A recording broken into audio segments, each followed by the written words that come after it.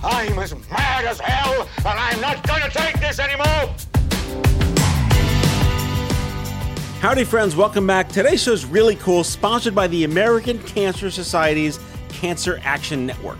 You know, we talk about lobby groups all the time, oil and gas and cigarettes and whatnot, but there's a cancer patient lobby group, and that's exactly what this is.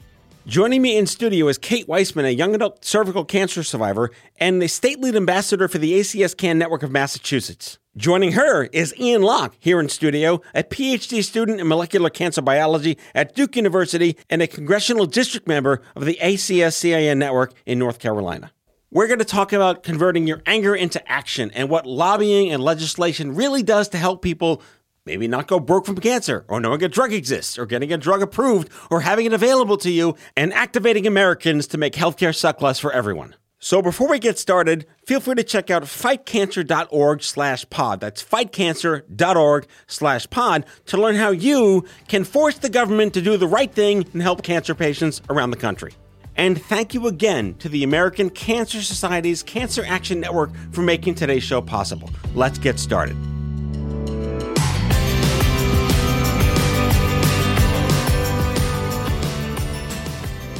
All right, guys, I'm here with Kate Weissman and Ian Locke, two young adult cancer survivors. We're here to talk about how you fight back against, I won't say the bad words, but I'll just say shenanigans in healthcare. How's that? Sounds great. You two entered the Crap Happens store. I'm being PG-13 today for our sponsor, the American Cancer Society. When the Crap Happens store happens to you, you don't want to shop in there. You didn't expect to have this. And then life gets uprooted. I was 21, diagnosed in the 90s, but you guys were diagnosed in the 2010s, right? Different universe. So let's start with a teenager. Pre-Dr. Ian, you were in high school? I was. You were not pre-Dr. Ian. You were just Ian. I mean, I guess I was technically pre-Dr. Ian, but it was pre-Dr. Ian. And just regular, normal high school student, living your life, doing your stuff. Yeah, I was playing football in one of my sophomore year football games, and I got hit, and I came out of the game for just a couple of minutes, and they said, well, it's probably fine. Go back in, play the rest of the game. Went to the trainer the next day, and he said, well, it's probably fine, but we'll send you to an orthopedic surgeon. They found a dark spot on the bone, and kind of the rest is, 1 week later, I had started my first chemo. So it was a kind of from one day I was a normal high school student, and 1 week later, I took 9 months off. I should tell the listeners, because, this is a listening medium. You are 6'4"? 6'2". Okay. A little over, yeah. Being a football player makes sense to me. Yeah.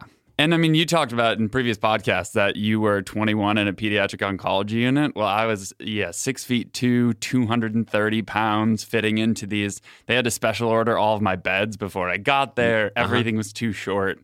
It was not made for my sized human being in pediatric oncology wards. Pros and cons of being a teenager who has the physique of football, like a quarterback.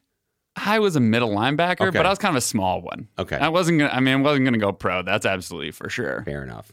And you, my lady, Ms. Weissman. Hello. You were you newly married? Couple of years. Okay. Couple of years. Yeah, because there's no good time for this to happen, but, kind of just getting your life together, right? Getting your High life school, together. newly married, yeah. Yeah, and I was so excited for my 30s. I've always been so excited for my 30s. And I was like, yeah, I'm finally 30. And then a couple months later, my world cracked in half. And I got the diagnosis in October of 2015.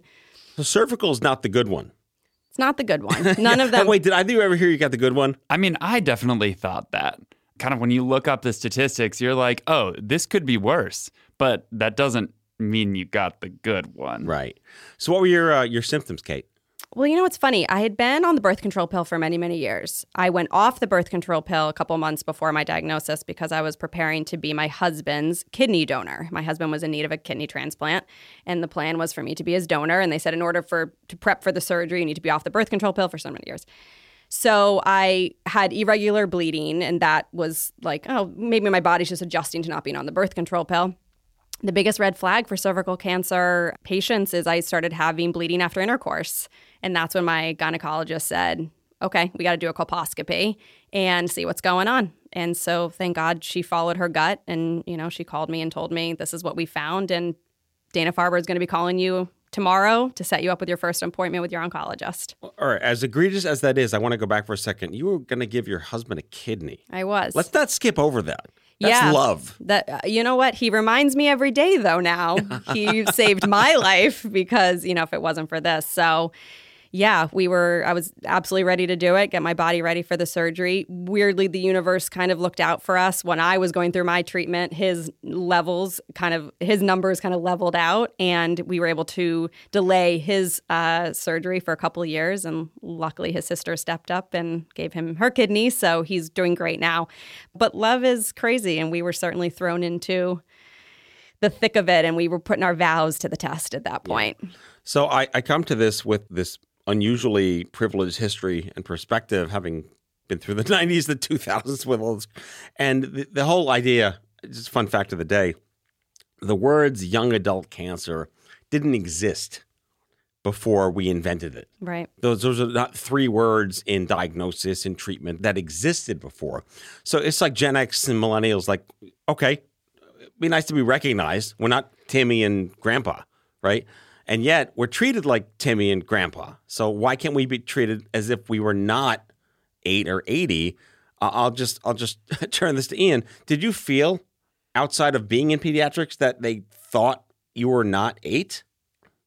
I think I was remarkably privileged to have an oncology team that kind of took a step back and made me feel like I was kind of going to be an adult. And so I was 16 years old, and I think they trusted me a lot more than I trusted myself, and probably maybe more than they should have trusted me.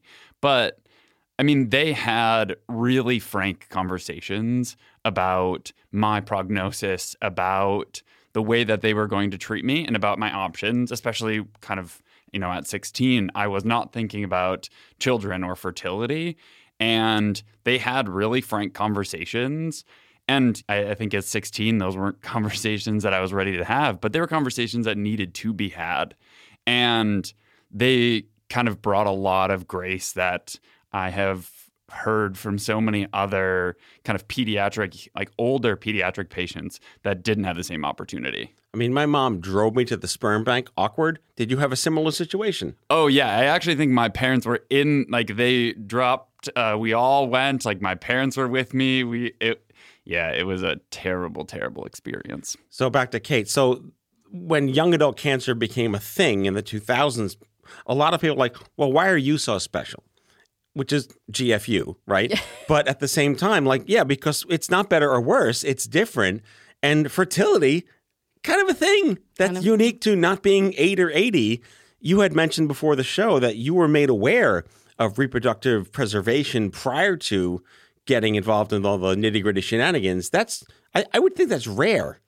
In the same appointment, yeah. I mean, in the same appointment that my oncologist, walked in, she said, we looked at your scans, your cancer, you're stage 2B. It's in your lymphatic system already. We got to move quickly. You will also never be able to carry children. So if you want to do IVF and we can, create some embryos in the next couple weeks before your radiation and chemotherapy starts, we can do that. I was, as scary as that moment was, and as I described that appointment as a bomb that just kept exploding, I was so grateful that she had that foresight to give me that option. And I was lucky that I took her up on it and, was able to be safe about when my treatment started and have fertility preservation at that point. It's just the luck of chaos. You happen to be in this place and you happen to be with this doctor and they happen to know these things to tell you about.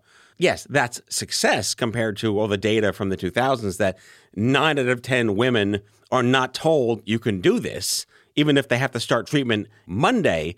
And we were seeing back then young women were delaying their treatments by months at a time just to make sure they might be moms one day. Right. And now hopefully that's less, but it sounds like you're on the road. Actually, you already were on the road to parenthood. Yeah. I mean, my baby girl was born 18 months ago and we brought her into the world via surrogacy. And I'm privileged that I had that choice, right? I live in a state that covered my IVF, and I'm lucky that my husband and I had the financial means to have a surrogate, but a lot of families don't even have that option. So we need also to make it accessible for more people, because it's really just a place of privilege that I was able to bring her into this world. Right. And we're going to get to how to lobby and how to force the government to do stuff. Ian, you're in a maybe a less than stellar state from that perspective, and I just want to get off my chest. I have to say Fond du Lac many times. It's one of the best cities in the country, Fond du Lac. Only because it's so alliterative. Does it live up to a hype? Not particularly. I mean, unless you're into walleye fishing tournaments and sturgeon spearing, there's a lot of fish-related activities, but unless those are your primary modes of fun, maybe does not live up to the hype. So you mentioned before that you felt you were treated like age appropriately. And again, we're going to get into how to lobby and how to bug the crap out of the government to get things done and do the right things. But do you feel like there's a little more friction in your state than what you're hearing from other folks that are part of the program? Yeah, absolutely. And I think a lot of that friction not only just happens within my state, but outside of my care team. Like, I just had so much privilege in the oncologist, the nurses that I worked with, the surgical oncologists that I worked with really prioritized me and my situation and my needs. And it was kind of not until after my own experience that I learned about how different it can be when people don't have access to the kind of resources that I had. And that was both kind of from a care perspective, but also from a financial perspective. My community had a lot of outpouring of support, both financial and food, and kind of just like making my family able to focus on my own treatment. And part of that was kind of being able to invest in sperm banking, which isn't free. And kind of every year we have to pay, I think it's $180 to $200 a year, which doesn't seem like a big deal, but I've been doing that for 10 years now. And I'm kind of just now starting to think about, okay, what does that mean for my future in starting a family? So it's kind of, I was remarkably privileged in so many ways. Again, we talk about like the level of privilege when accessing these kinds of resources. And that's kind of one of the reasons why I got into advocacy, is realizing that other people don't have that same access. All right. I can't wait to get cancer and join the American Cancer Society's Cancer Action Network, said no one ever. Nope. I like to find out how you found out about things, because this goes back to, I believe, when you're diagnosed, there's three things. Well, today there's three things. There's Google, there's chaos, and there's your care team. I mean, there was just chaos and doctors in the 1990s. Maybe some AOL chat rooms, I have no idea. So, Kate, you mentioned before the show that when you were diagnosed, you kind of wanted to go into a more of a structured isolation to work this out with yourself and your husband and your family. And you took a very preventative state of not Dr. Googling yourself to death. Ian, did you find yourself in a similar headspace, or were you really like, what is this? I want to know. I mean, you're a researcher almost by DNA, right? Did that kick in at all in your pre-doctor stage? No, actually, it didn't. When I was diagnosed and when I went through all of these kind of meetings during that first week with my oncology team, they said a lot of things like, you're not a number, these statistics are not specific to you. We are going to treat you as the patient, the singular patient that you are, and we're going to work with you throughout this process to make sure that those survival statistics are not based on you. And I think I was really, really fortunate in that kind of a lot of things went my way and I was able to trust them. And they truly did kind of have my best interests at heart. But I know that my mom did not do the same thing. So she kind of went full mom mode, and she has, I mean, I think still to this day, like 6 binders of every treatment side effect. So, you know, the heart problems from doxorubicin, the infertility of cisplatin, like all of these things were things that she was acutely aware of. And those were things where I would leave the room when my parents were discussing my prognosis with my oncology team, because I knew that it wasn't going to contribute to my health, both mental and physical health, to understand truly how bad it was. When I met my first peer, like 7 years later, in like 2002, he happened to work for a group called the National Coalition for Cancer Survivorship, which also worked in tandem with the ACS Cancer Action Network. And he asked me point blank, how would you like to be a cancer advocate? And I said, what the bleep is a cancer advocate? I didn't know what that meant at the time. And is it still user-defined? Because you can do so many different things with wanting to pay it forward or taking your anger into action. Like, Kate, what are your thoughts on this? When you open yourself up back to the world, what did you discover? Well, I discovered how ticked off I was Yes. and how I could certainly turn my pain into my power. I learned it was just a light bulb moment for me when I discovered ACS Can, because I'd been actually in event fundraising for a lot of my life. And just whenever I thought about fighting the fight against cancer, I always just thought about raising money. And that's incredibly critical.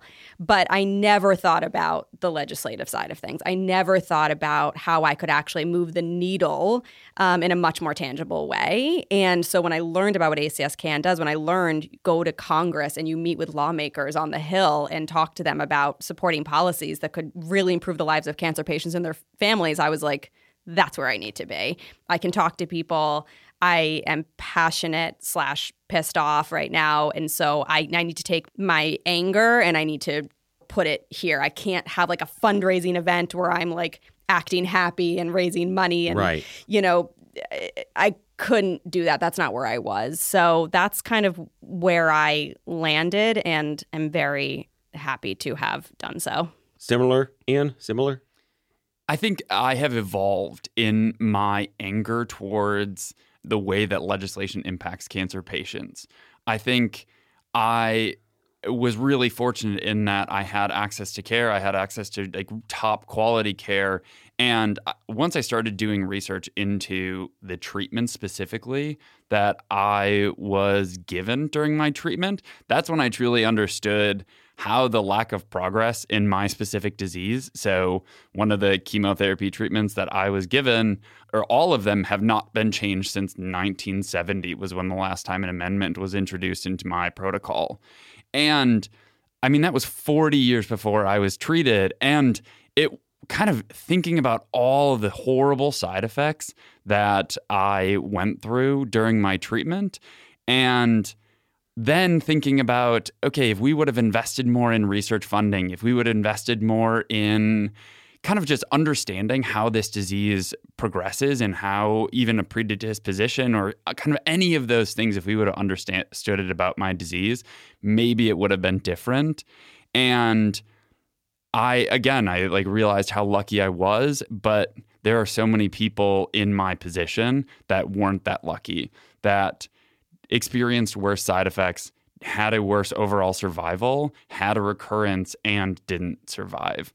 And that's like, I became more and more upset about the lack of progress being a defining factor in my disease, and the fact that research funding has a huge impact on the progress that we make. I mean, I think when you go through cancer, you think, okay, these are the best treatments that we have to offer. And so many doctors across the country are doing research in my disease and trying to make my experience better. And that idea is truly constrained by the government's input into it. And that, again, that's only evolved. Kind of as I got more into sarcomas and rare diseases, the more uncommon your disease, the more difficult it is to get kind of specific funding for that. And I kind of objectively understand that if more people are impacted by the disease, like lung cancer and breast cancer, that there's more money that's funneled into those kinds of things. But the impact on a child that is diagnosed with a rare sarcoma is lifelong. And it's lifelong for their families and themselves and their entire communities. And to not prioritize that in medical research is, I mean, again, it's an evolving sense of anger. Yeah. So we're going to take a quick break and be back with Kate and Ian after the following messages sponsored by The Gift That Keeps on Giving. We'll be right back.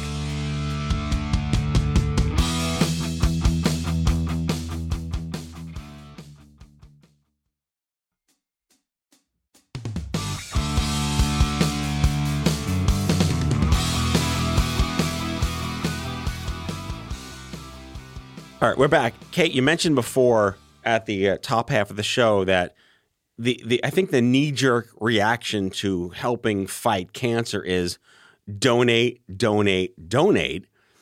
Fundraiser, gala, bronze, gold, silver sponsorships. But there's a whole, almost like an underbelly side of this that may not be so obvious or self-evident, which is, let's fight the government. I guess a throwaway question is, when did you realize that the government is run by 22-year-old staffers? The first time I went to Capitol Hill, I was like, oh, hello. Yeah. And they were ambitious and listening and, really overzealous. And it was wonderful to meet them. But yeah, that was a aha moment for me, meeting the staffers. Right. So in the spirit of Policy Matters, let's actually talk through that, because I hope some of our listeners are going to go to fightcancer.org/pod. That's fightcancer.org/pod, folks, and see how you can go nibble at the government's, underbelly. Yeah, exactly. So what was your first experience? What were you there for specifically? Oh my gosh, my first experience, I think I did state lobby day in Massachusetts first before I went to the Hill. And that allowed me to kind of understand how these meetings go, who I'm actually going to be meeting with. It's rarely ever the lawmaker. It's always a staff member. The flow of the meeting, how fast the meeting is. You need to get your ask out pretty quickly, the follow-up, all of that. And then I went to Capitol Hill not long after that. And yeah, it was overwhelming. There were 600 of us that just ascended on the Capitol in our blue polo shirts. And we were there. And we were there we had 3 very specific asks. We had been trained, by all of our ACS CAN staff members. And it was an incredibly uplifting experience. I remember just feeling like, yeah, I'm making a difference, because these lawmakers were like, sure, yeah, I'll co-sponsor that bill. Thank you. And we turned up the noise, and you have to turn up the noise. These lawmakers have thousands of bills that come across their desk every day. And if they don't hear from the cancer community, they don't think it's a priority for their constituents. So they need to know this is a priority. We're not going anywhere. And we were able to turn up the noise, and we've been turning it up ever since. Ian, is it frustrating to think that cancer is not top of mind for them, or do you agree that they're just so saturated with so many things to think about?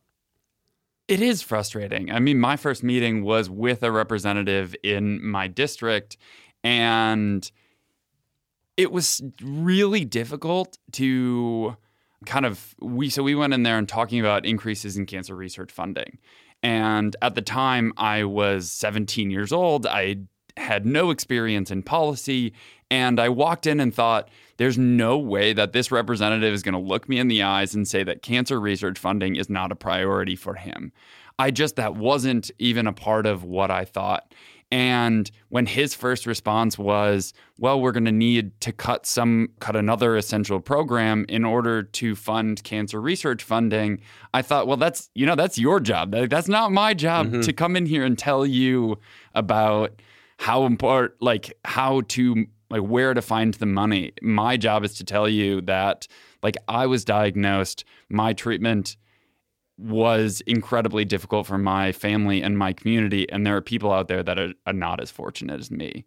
And that, I think it was a rude awakening into how important it is that we do have our stories and bring out, kind of all of our pain to bear in those meetings, so they truly understand that it isn't just one more bill. These are things that matter in lives. Right. And Kate, these are like little TED Talks, too. You have to memorize cadence and lingo and semantics and tone and gesticulations and the facial expressions. You literally are going through an entire media training, and you're from media, too. Yeah. What was that like for you? Yeah, it's something that I'm more comfortable doing, but watching my fellow volunteers were kind of being in this position that they'd never been before. Look, we just practice, we practice. So when we walk in that room, we are prepared. We know what questions are probably going to be coming our way. But you do. At the end of the day, you literally feel like you just ran a marathon. I mean, just emotionally, physically, psychologically, you're just exhausted because, yeah, you've given everything to yourself that day. And you feel a responsibility. When I walk in those rooms, I feel the weight of women who are suffering from cervical cancer as we speak, or women who are about to get diagnosed and don't even know it yet, or women who have passed. I feel the weight of them. And it's, to me, a responsibility that I'm their voice in that room in that moment. And is there too much or not enough access to these legislators? I think there is in my experience, enough, except the follow-up is always tricky. They always take them, in my experience in Massachusetts, you get the meeting for the most part. It's always the follow-up and sometimes the commitment to actually sponsoring the bill. They'll yes you to death sometimes in the meeting, and then it's saying, okay, but when are you actually co-sponsoring? So that can be a little bit frustrating, but you just have to stay on them and you keep following up and you let them know, hey, I'm not going anywhere. What's your status here? I feel like having experience dealing with your credit card company's customer assistance gives you a lot of handy tips and tricks on how to follow up with people. Yeah, and you just, I think a great question to always ask in the meeting. So what can I bring back to my state and tell the constituents about what happened in this meeting today? And you put them on the spot a little bit. You can make them, So Ian, what are some of the legislative priorities you're working on in your district? And what is your district? So I am in District 4 in North Carolina now. I mean, mostly I work on cancer research funding. So that's my big priority when I go in local and national. So we have 3 great research institutions in North Carolina, and continuing to fund those and fund access to care. Medicaid expansion was the huge thing that was also on the North Carolina priorities. Unfortunately, we did not get that done in 2022, but access to care is such a huge concept that, I mean, again, it's mind-boggling that we have, as a researcher, so I don't think I mentioned this, but I'm now a 4th-year PhD student in the cancer biology program at Duke University. And so for 4 years, I've been working on understanding cancer and working on kind of more translational research, so how drugs work in mouse preclinical models. And all that is to say, working on better treatments with fewer side effects for patients. And the idea that, 5, 6, 7 years of graduate studies, 3, 4 years of postdoc training, a career in academia could all turn out a drug or a concept that never makes it to the patient because they don't have access to care. They don't have access to prevention or to treatment. Like, that's also, like, this, I mean, we've talked about anger a lot, but it's really frustrating that kind of something so simple, that where there's so much federal incentive for North Carolina to make that decision, it's so frustrating that as a researcher in that state that you don't feel prioritized by your state's representatives. Right. And the word care means different things today. You rattle off some multisyllable chemotherapies, but they've been around for 40 years. And today there's all sorts of phenomenal new things that are resulting from the Human Genome Project. I think one of you worked directly with the Genome Project, didn't you? Yeah. So my first Capitol visit was I spoke on a panel with Dr. Francis Collins, who's the director of the NIH, on the economic impact of the Human Genome Project. And so that was based on my undergraduate research, which was in biomarkers, which I think we're going to cover a little bit later. But yeah, just talking about how science impacted the overall kind of financial turnover. All right, so to Kate, then, we're looking at so many different tests now, and you don't have to go on chemo immediately. And this idea of how about you do this instead is a new idea. And I think the tech is happening faster than the doctors can catch up to. But you mentioned this word. This word has been like the trigger word of my show forever, biomarkers, right? How many? 4 syllables, right? What the hell does it mean? Right? How many times can we say this before it trickles down to, like you said, the opportunity where you're in a determinant, that you're at a place where it's a word and the doctors know it exists and you're receptive to it and they can explain it to you. What policies might exist that could mandate or get reimbursement for biomarker testing? So this is going to be our priority for next year, ACS CANS. We're going to put all of our eggs in the biomarker test basket. We're going to ensure that insurance companies, including Medicaid, covers biomarker testing so that patients can get the individualized care that they need. We have made such incredible advancements in treatment against cancer. And the fact that an oncologist may be able to identify a type of treatment that his or her patient needs, and that patient simply can't get that kind of treatment because their insurance company doesn't pay for it. And that hits home for me. I didn't have access to the type of radiation my oncologists prescribed for me. My parents had to pay out of pocket for it. And so it's just mind-boggling that insurance companies would be the ones dictating the type of treatment that you get as opposed to your oncologists who know your body, they know your cancer cells, they know your genome, they know your physicality. So this, the policies we'll be focusing on in 2023 will be ensuring that insurance companies cover this. Yeah, I've heard biomarkers are the new fork in the road. I like that. I like the way that rattled off someone else's mouth at this point, because it really, how do you explain this to someone that may be low literacy? I mean, 80% of the country isn't New York and LA, right? So we have to speak the language of all Americans, but to the extent that, like you say, it could be so individualized. How is that fork in the road? There's something, you don't have to do this yet. There could be something here for you instead. It's irritating to the point of just like I don't know, like vehement hostility, that there could be an opportunity to not get something and get something else and just not know it exists. Exactly. And I think that the more that patients walk into their oncologist's office informed than ever before, the more we can really, the expectation should be that your care is individualized, now. I think before it was kind of like everyone, there were certain cancers and this was a prescription for it and moving on. But the expectation should be that it's individualized, because no two cancer patients are the same. I was a cervical cancer patient whose cancer spread to her para-aortic lymph nodes. I mean, show me another cervical cancer. Gesundheit. Exactly. So, we're not the same. Our bodies are not the same. And so it's really important that the oncologists can do their job and that the way is paved for them to do that. So in the spirit of how a bill becomes a law, in my Gen X Schoolhouse Rock nostalgia moment here, how does a bill become a law, rhetorically speaking? What does it take? Let's say there is a biomarker test that's been approved or whatnot, and it's not quite through, someone will pay for it. What does it take? Who do you talk to? How does that manifest through the legislative process to get either CMS or Medicaid or whatever to say, fine, we'll pay for it? From my perspective, it's walking into my legislator's office and saying, this is important to me. This is something that you need to get done for me. I think that's, with ACS CAN, that's the perspective that I have always been asked to bring, is walking in and saying, this is important. I need you to get this done. And that's, kind of when you're a part of ACS CAN, they also have plenty of policy people that will brief you on what the legislation is, what is important, the kind of the main points that we want to get across about the legislation and the specifics. And they always give you this one pager about these are the important things that you need to get across in this meeting.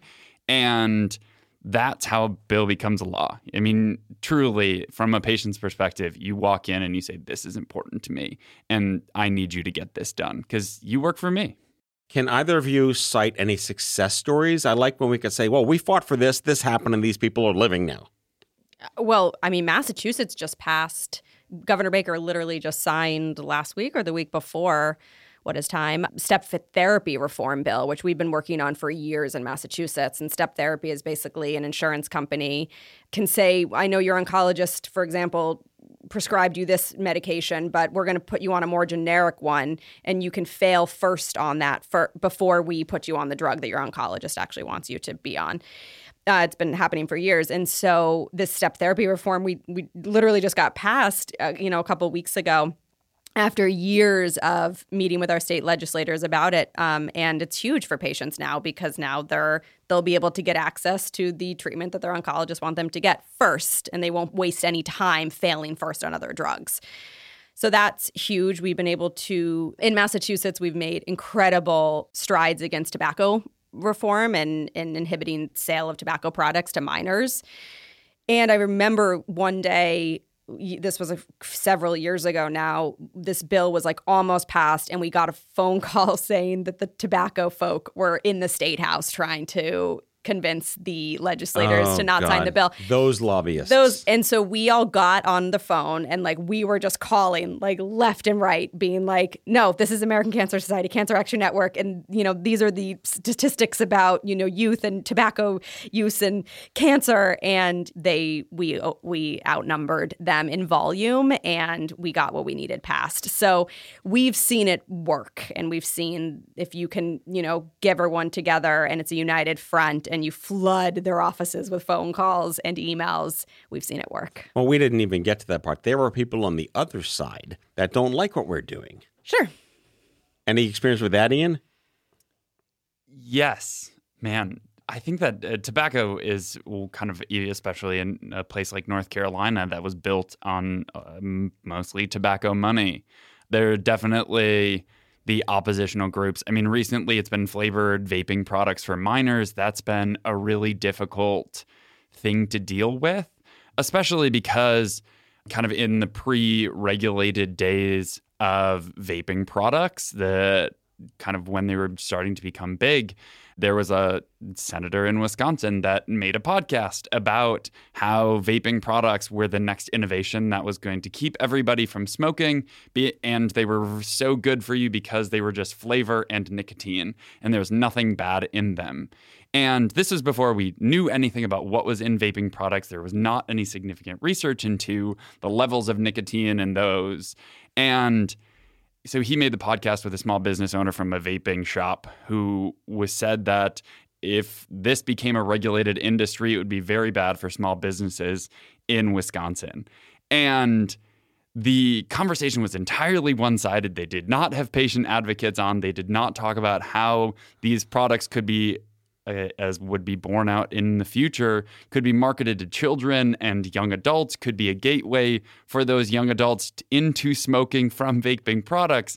And so, I think that was a huge kind of instance of these maybe products and companies that are counter to the mission, bringing kind of alternative facts or alternative realities to what is a really, really destructive and toxic substance. Right. Well, let's wrap up quickly, but I just want you reminded me of the huge fighting. We fought for no minors going to tanning salons for many, many years, and we finally won that battle against the tanning salon lobby. I know who's on the tanning salon lobby, but at the same time, so I love this conversation. I love the fact that, it's like more than research.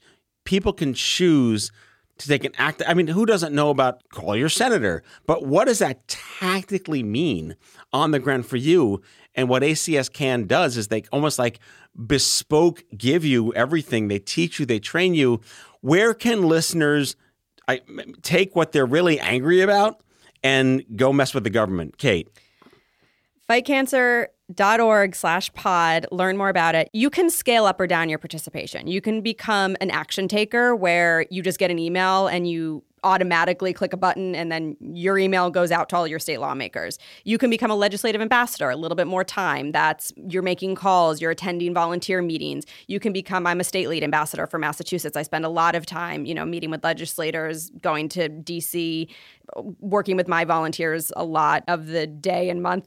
So you can scale up or down your participation. It's just a matter of cleaning up your corner of the world and saying, in my state, in my local community, I want this to change. You can be part of like a media blitz. You can write a letter to the editor and say the ACS CAN just passed, helped pass this policy. This is why it matters.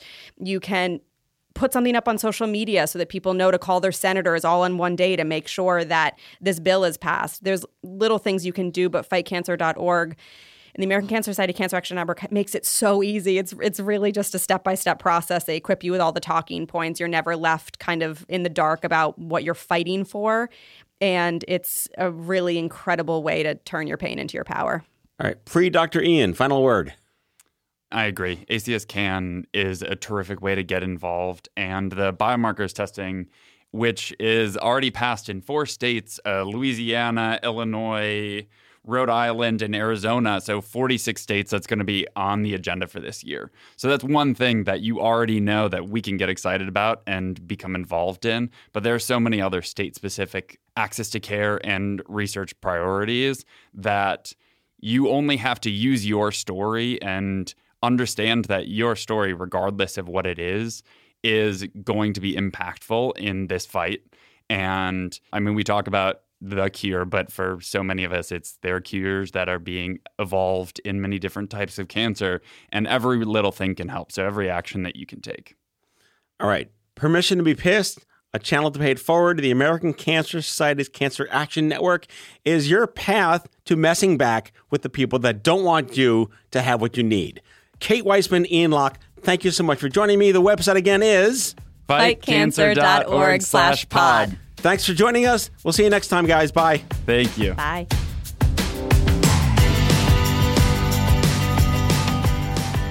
Out of Patience with Matthew Zachary is an Off-Script Health production. The executive producers are Matthew Zachary and Andrew McDowell. It's mixed and edited by Kyle Moore. If you like the show, ratings and reviews are always welcome. Leave us a message anytime at 855-AUDIO-66. That's 855-AUDIO-66 to share your healthcare shitness with us, and we might just play them on the air on a future episode.